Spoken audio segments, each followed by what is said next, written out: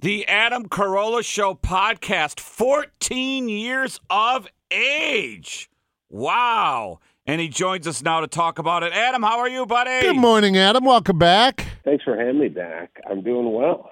That is a lot of podcasting. What guest have you always wanted that you haven't been able to get yet? I have to say you guys. I know that sounds convenient, but it's the truth. Well, don't be nervous. I know, nerves might come into play here.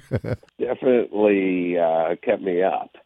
So I don't know. I don't really think in that way. I mean, I guess I'd Oprah Winfrey or somebody like that. Someone who wouldn't want to talk to me.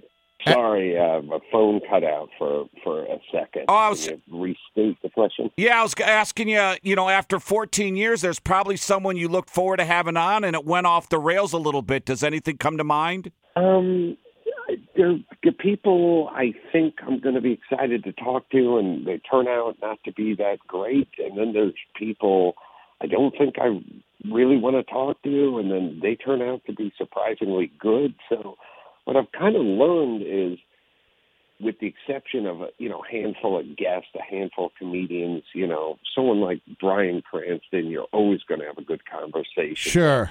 But then there are other people where you just have no idea.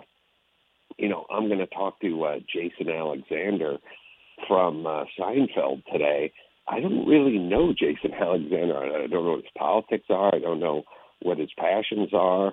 And I really have no idea how this conversation is gonna go, but it usually goes well. Yeah, and that's kind of the beauty of a podcast, too, because for us in terrestrial radio, you get X amount of minutes, and you might have to do an edit or two if we're taping, if we're not live.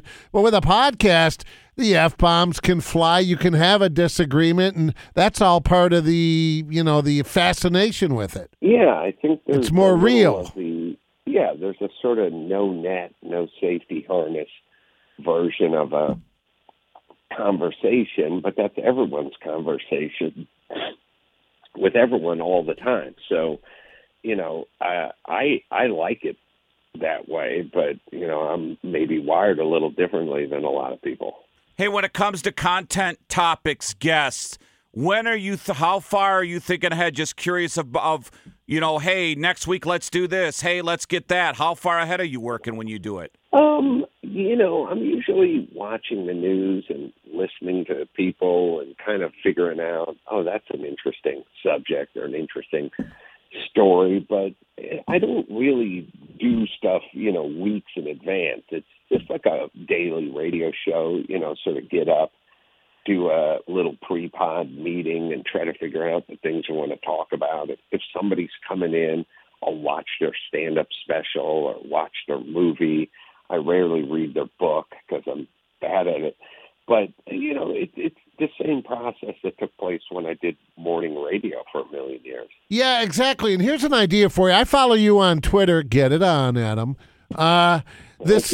Nikki Haley getting all the run, throwing her hat into the ring, being the first one for 2024. Check out this guy out of Ohio. Being on Twitter, have you read any of Vivek? Are you hip to? I think it's Ramaswamy, this 37-year-old American Indian. He's an intelligent mother. You know what? He's smart, man.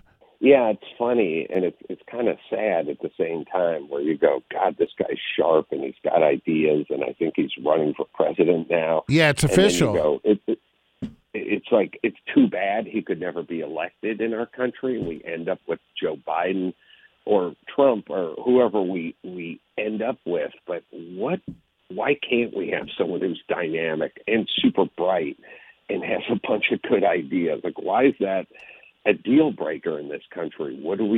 How the hell do we end up with Joe Biden? Like, if you really think about it, and forget about policies, not policies, but politics. Forget about right and left.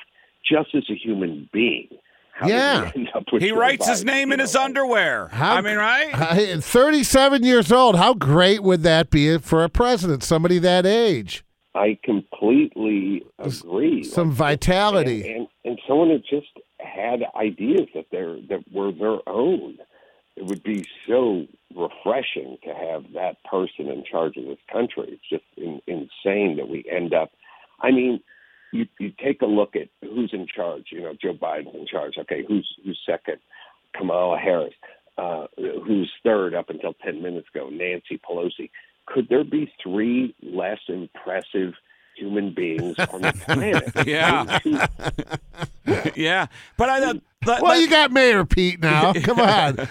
Swalwell. But wouldn't you rather just have like Mark Cuban in charge of something? Yes, I would. Hey, let me get your take on this. And Absolutely. Adam Carolla's with us. 14 years, the Adam Carolla Show podcast. You can even go to his website, adamcarolla.com, and get merch and get his books and find out what he's going on. So, you know, Trump announced he's rerunning, and I don't follow him on Truth Social. I don't follow any politicians, but I see his tweets or his tweets on or whatever the hell he posts, and he's attacking people, and he's attacking DeSantis, and he's attacking people on the news, and he's calling people low educated. I'm thinking to myself, well, there's no way, you know, the Republican base is going to go for this twice. I mean, it's old. It's the same stuff, the insults, but yet I got a feeling when it's all said and done, he's going to be the nominee again. Yeah, I don't know. Like him, he was trolling DeSantis the other day because he took a picture in high school with his students. Yeah. Called him a groomer and stuff. And Trump has some good policy ideas. I don't know why he doesn't just stick to those. I agree, yeah. I don't know where the trolling part comes in. I think it probably turns off more people than it turns on. So why even get in? Why roll around in the mud? Just stick with your policy ideas and see how people like them. Yeah, the worst thing DeSantis could do would be to engage him. That's for sure. Oh yeah, I mean Trump's like a homeless guy with a machete. You just cross the street and you walk with purpose the other direction. I saw you were just out in West Palm Beach. Are you still in Florida? I was doing shows in West Palm Beach. Then I went to Baltimore and did shows. I'm all over the place doing shows. So I didn't have a chance to swing by Mar-a-Lago, but I was right up the street. Well, the podcast is great. You've been doing it how long? 14 years, and you've been some years the most downloaded podcast out there, correct? Yeah, that is correct.